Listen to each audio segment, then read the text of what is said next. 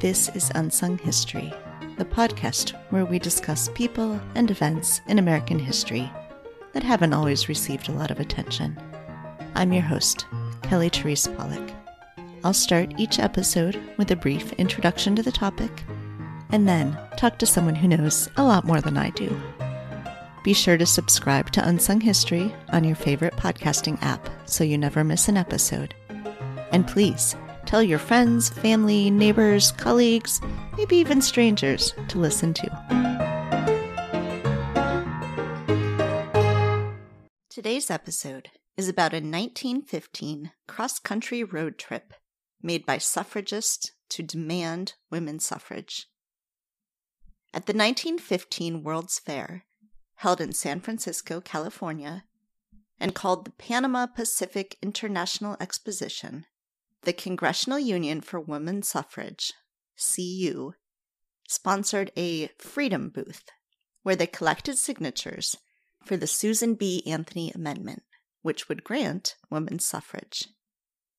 On September 15th and 16th of that year, the CU held a Women Voters Convention at the fair. By that point, the CU claimed to have collected 500,000 signatures on the petition. CU founder Alice Paul wanted to create a splash, bringing the petition to President Woodrow Wilson in D.C. And the CU nominated 2 envoys to drive across the country with the petition, stopping along the way to drum up support. The 2 envoys selected were poet Sarah Bard Field and drama critic Frances Joliffe. Both women were gifted orators, longtime suffragists, and they represented Western states where women had already won the right to vote. With the selection of the envoys, the CU still faced the problem of how to get them to D.C. Luckily, 2 Swedish immigrants and suffragists, Maria Kindberg and Ingeborg Kindstedt, had traveled by steamship from Providence, Rhode Island, through the recently opened Panama Canal to San Francisco to attend the Women Voters Convention, and had already planned to purchase a car there to drive back across the country.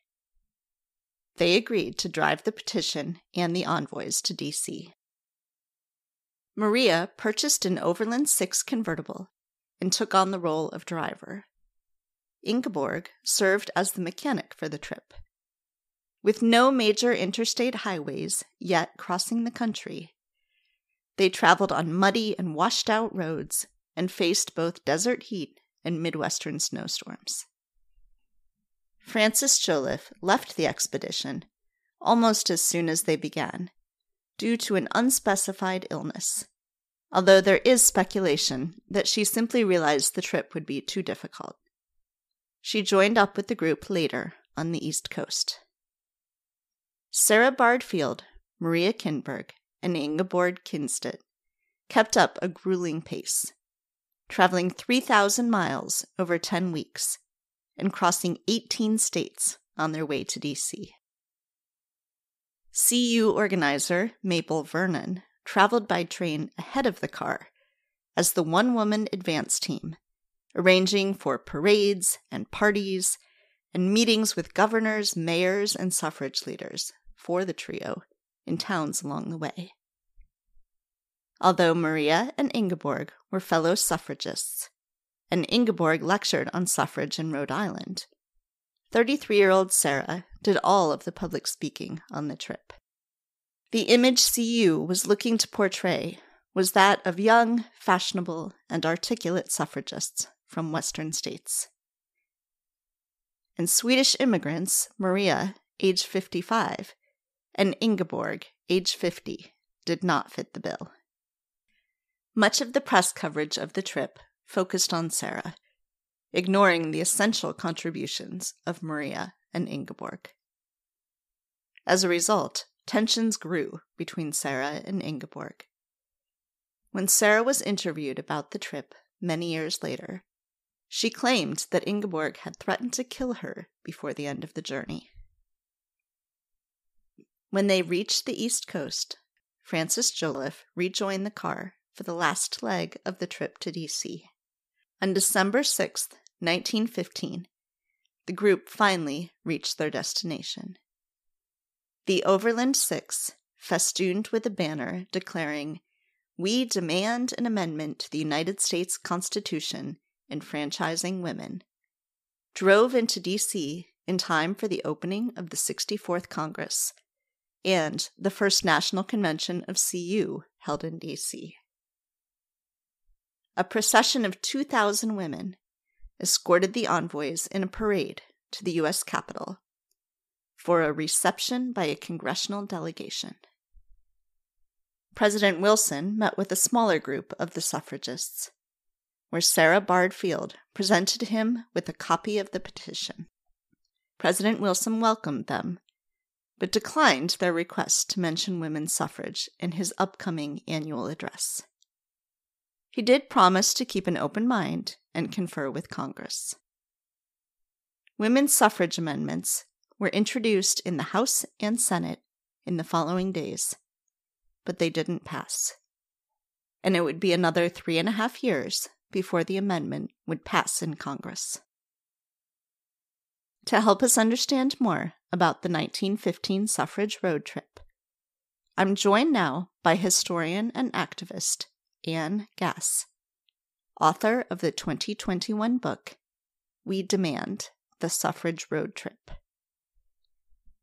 Before my conversation with Anne, please enjoy a clip of a 1914 recording of Fall in Line, the Suffrage March, written by Zena S. Hahn and performed by the Victor Military Band. This recording has just entered the public domain for the first time due to the Music Modernization Act.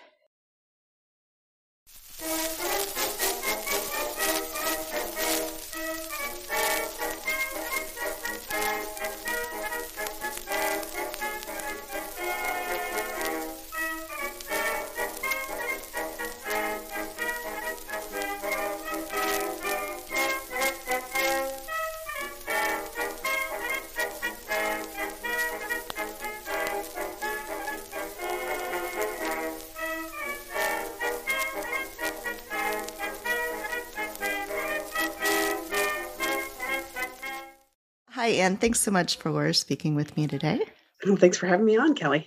Yeah. So tell me first how you first got interested, how you even heard about this suffrage road trip and how you got interested in writing about it. Yeah. So it starts back, almost 20 years ago. I started researching my great-grandmother, who was a suffrage leader in Maine 100 years ago.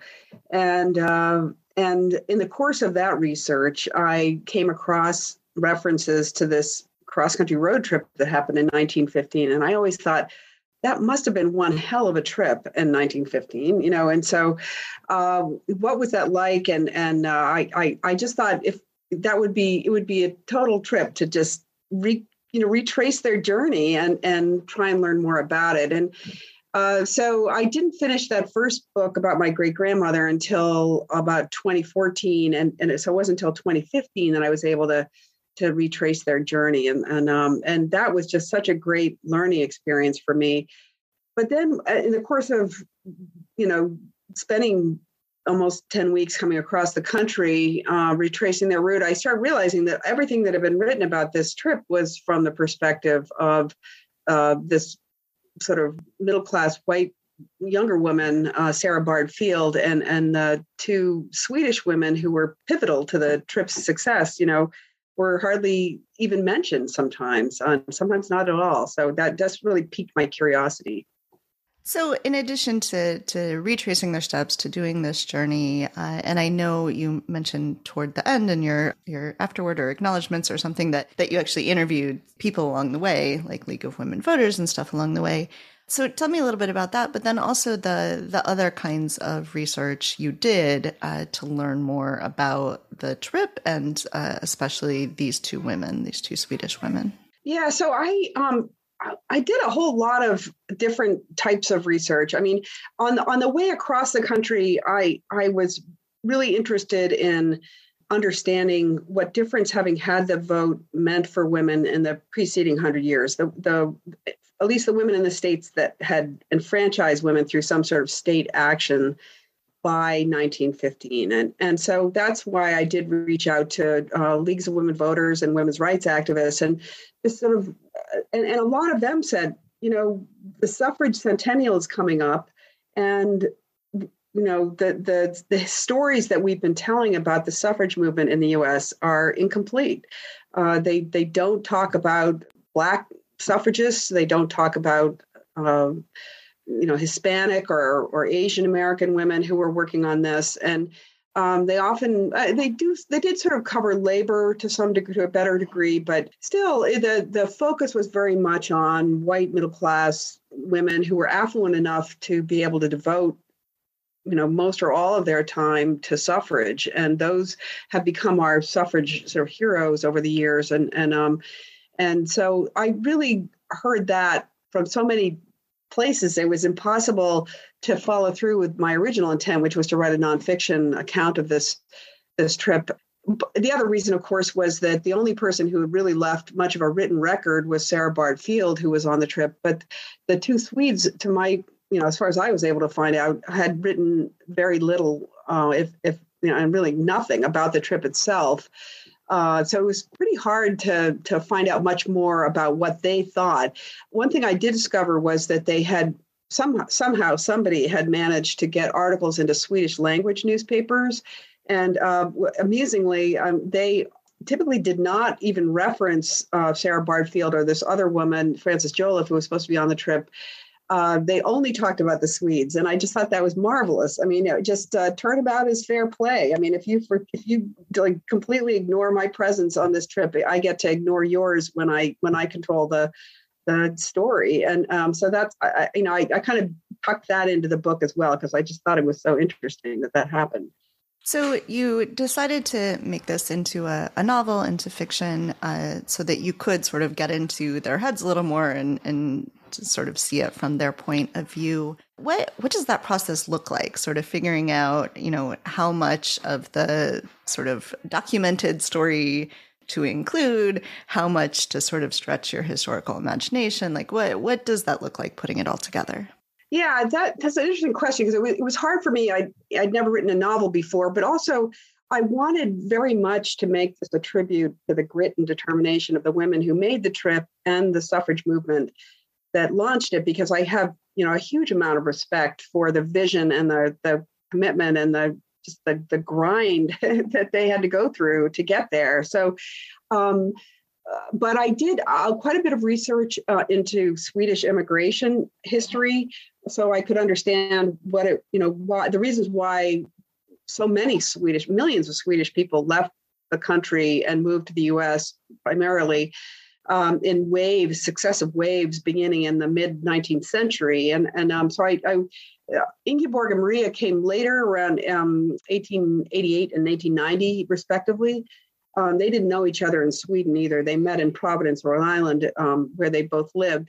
Anyway, I did a lot of that kind of research. I also was really interested in what else was happening in early 20th century America, and that's where I got interested in the industrial workers of the world, because Ingeborg, one of the Swedish women, was a member of the IWW and would have known about Joe Hill, who was a fellow Swede. And so one of the licenses, I guess, poetic licenses that I took with a book was having her meet with him in Salt Lake City when they came through there, because he was in jail there. Or in prison, in Sugar House Prison. He was just weeks away from being executed for a crime that, in retrospect, it looks almost certain that he did not commit. But so, and a lot of people thought that he was arrested and eventually executed for being a radical labor activist.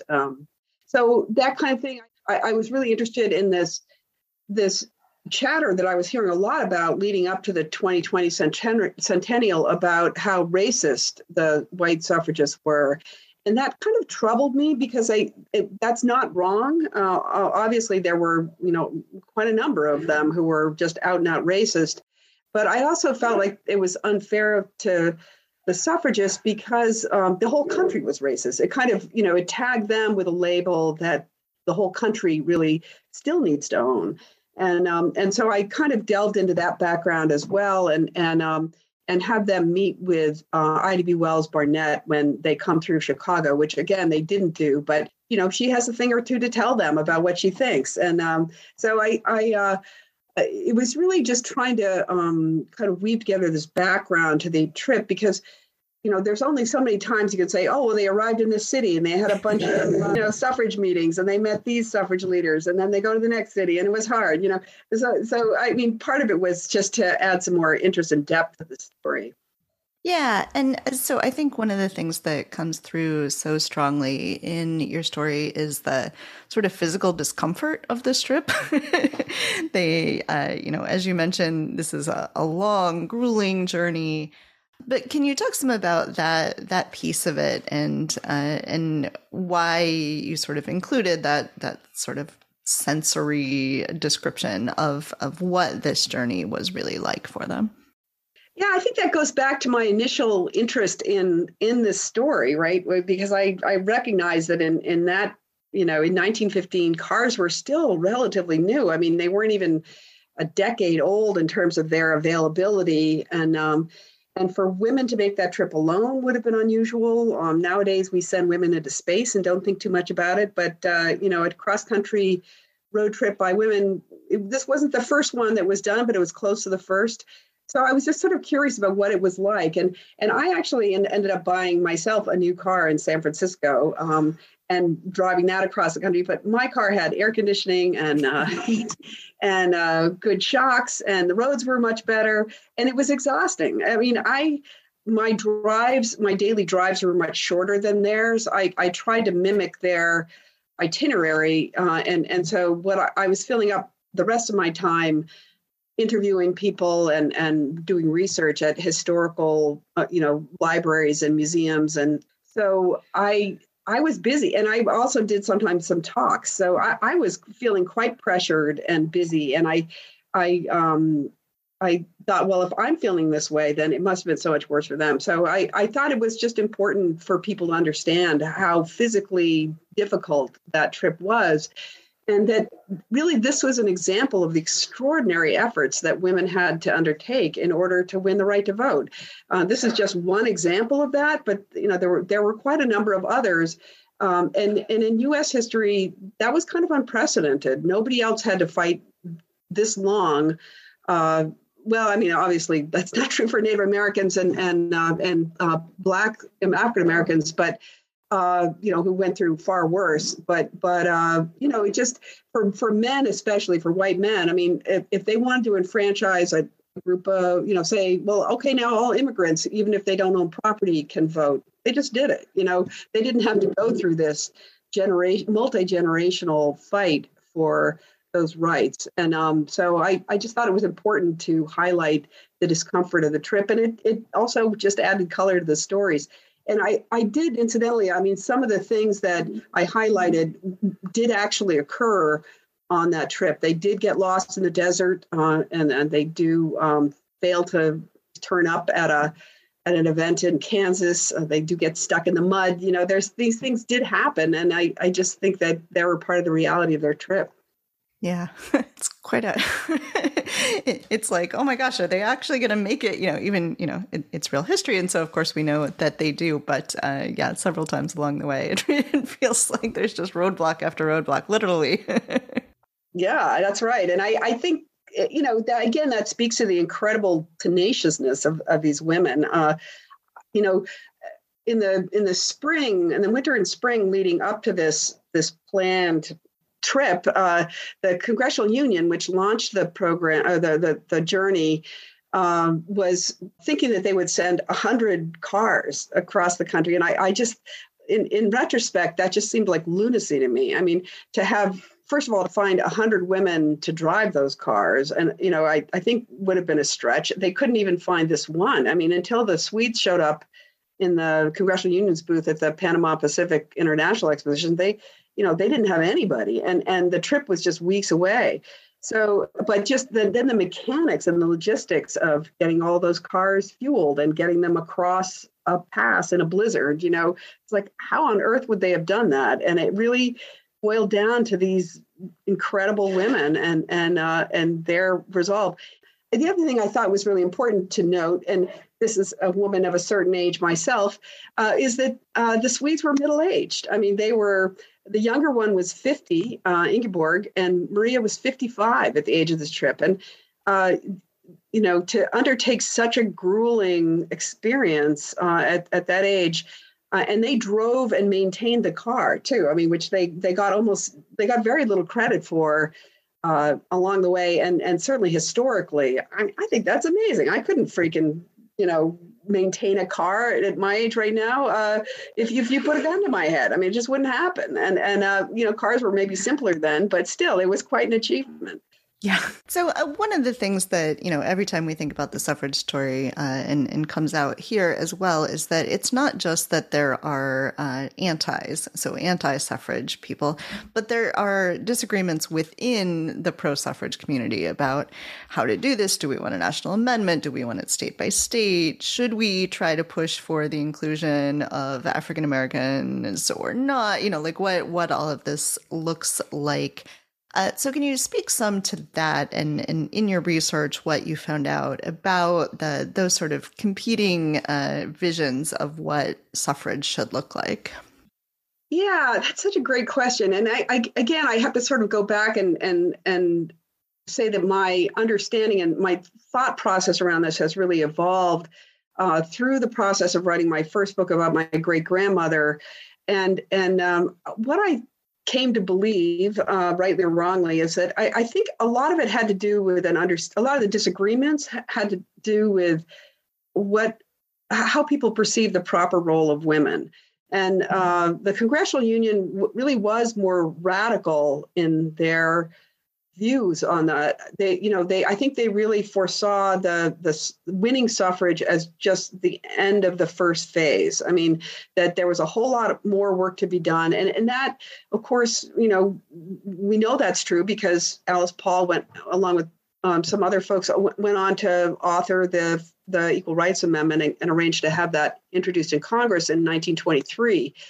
But the National American Women's Suffrage Association, which was the sort of legacy, more kind of staid group, really seemed to think of voting rights as kind of the end of the story in terms of what women, needed and should have, and not so much, weren't so much focused on all those other rights. There was a real belief among a lot of suffragists that women belonged in the home, that they that was their proper sphere, and they should be making a nice home for their husband and children and taking care of their loved ones, and that's all.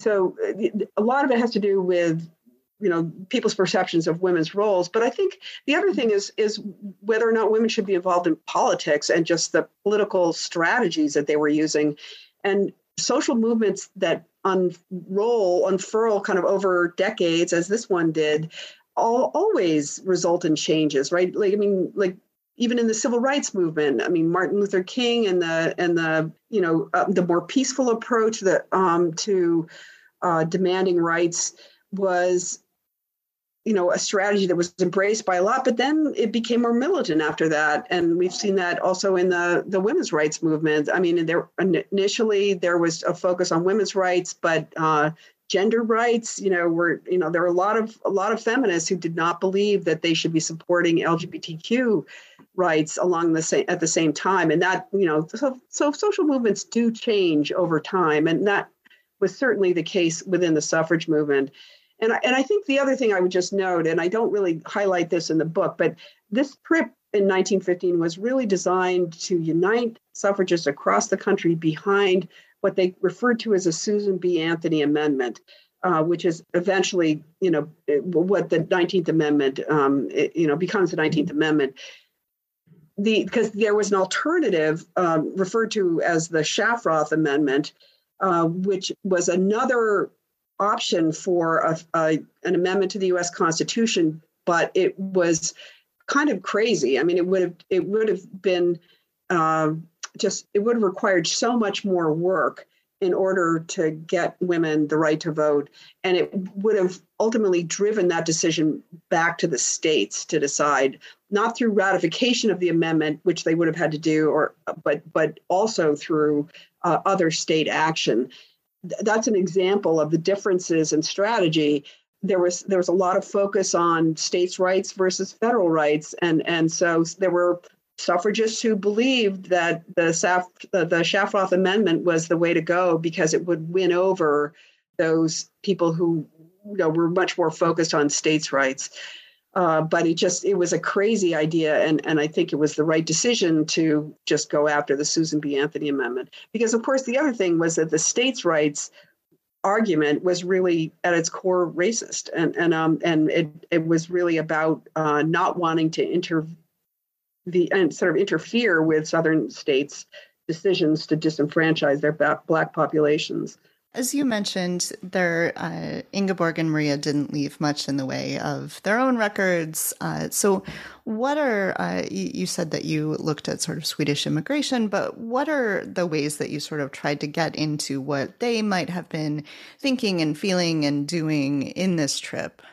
Well, I did know a little bit about their backstories. I based on some information I was able to get from the Swedish, I'm going to get the name wrong, but Swedish National Museum or something. So I knew that, for example, Ingeborg had tried to go to the officer training school at the Salvation Army prior to her emigration. So I kind of wove that into the story. And I knew that Maria had become a midwife and was quite a successful midwife. And so I kind of used that in various ways to weave that into the story. He was always described by Sarah Bard Field and Mabel Vernon and some others as, Maria was the sort of more maternal, caring, loving, and warm individual, whereas Ingeborg was always viewed as or described as kind of this irascible, kind of resentful and irritable kind of person. And I thought about that a lot. And I started to think, well, wait a minute, maybe her irritation was justified because she would have been able to see as they came across the country that sometimes they weren't even mentioned when they were on the trip. So I kind of used that as an excuse. That was her personality anyway. Yes, maybe, but she had some reasons to be angry about how she was being treated.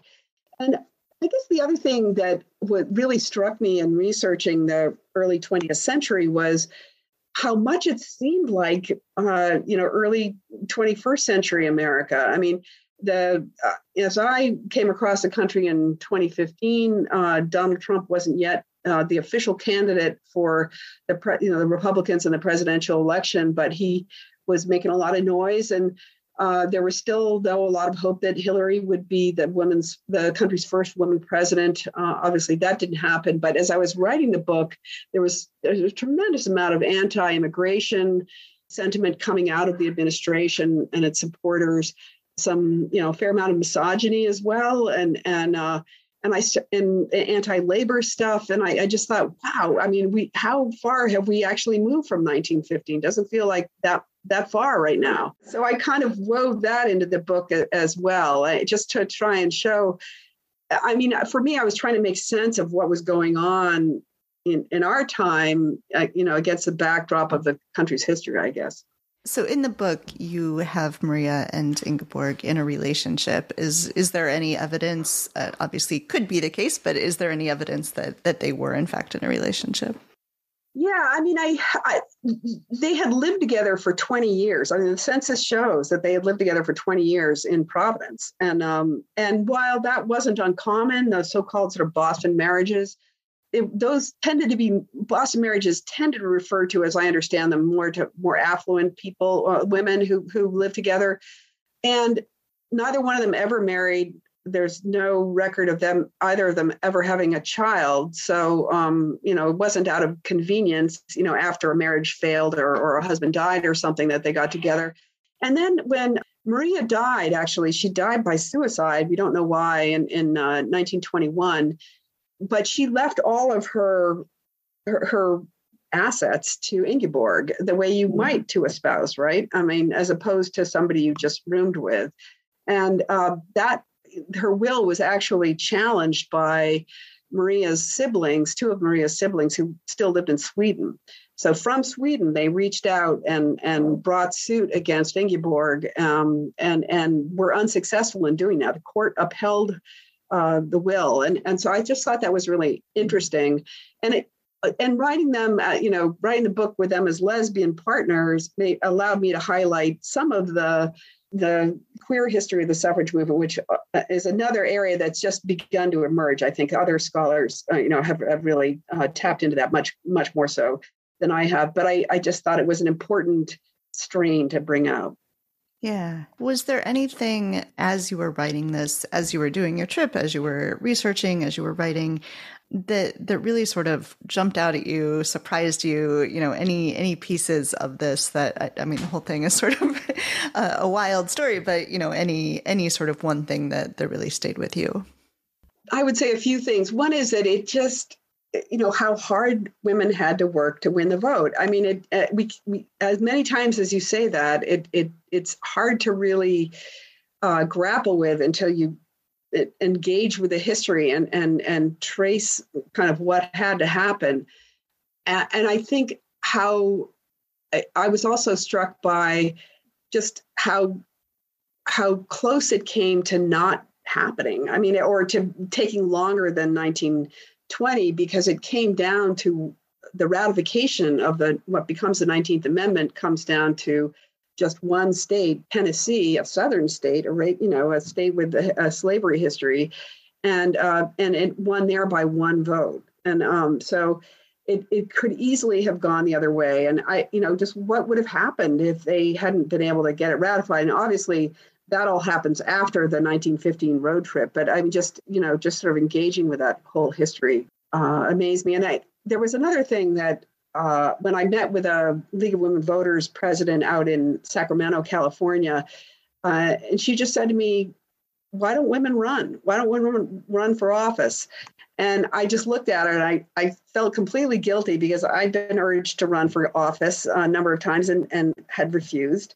And that conversation stayed with me as I came across the country and in the years afterward. And so one of the reasons it took me so long to write this book was I ran for office in 2018. I ran for state rep unsuccessfully, but I think that it really made me feel like I had to step up. And I think women do to take on these offices, because if we're not there to make the laws and the policy, it may not be made in the ways that we want it to be. Yeah. Tell listeners how they can get your book. The book is on Amazon, and there's both a e-version as well as there's a hardcover and a soft cover.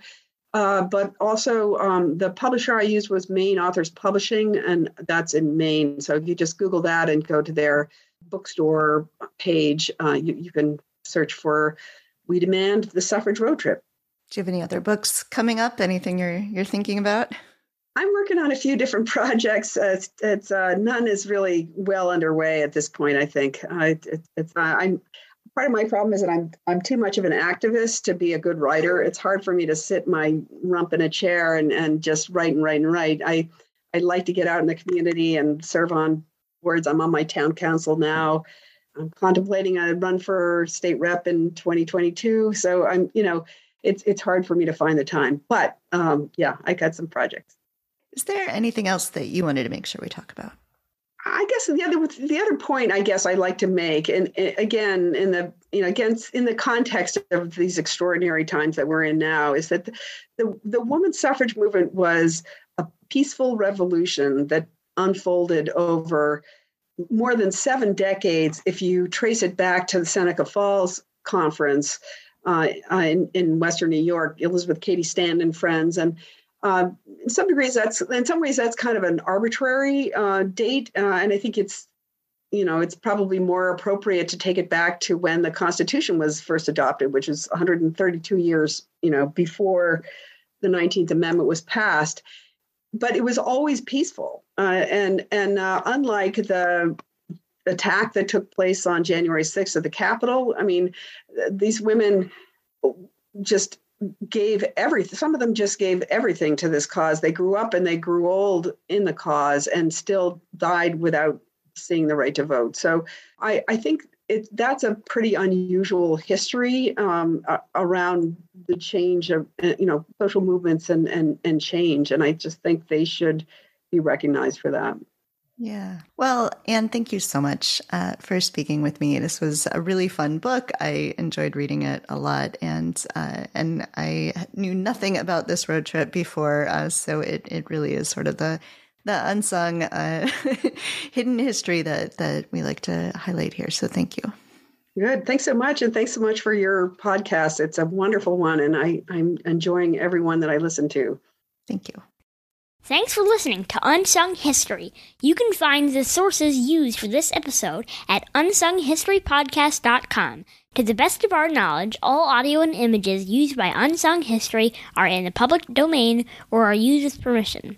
You can find us on Twitter or Instagram at unsung__history or on Facebook at Unsung History Podcast. To contact us with questions or episode suggestions, please email Kelly at unsunghistorypodcast.com. If you enjoyed this podcast, please rate and review and tell your friends. MSW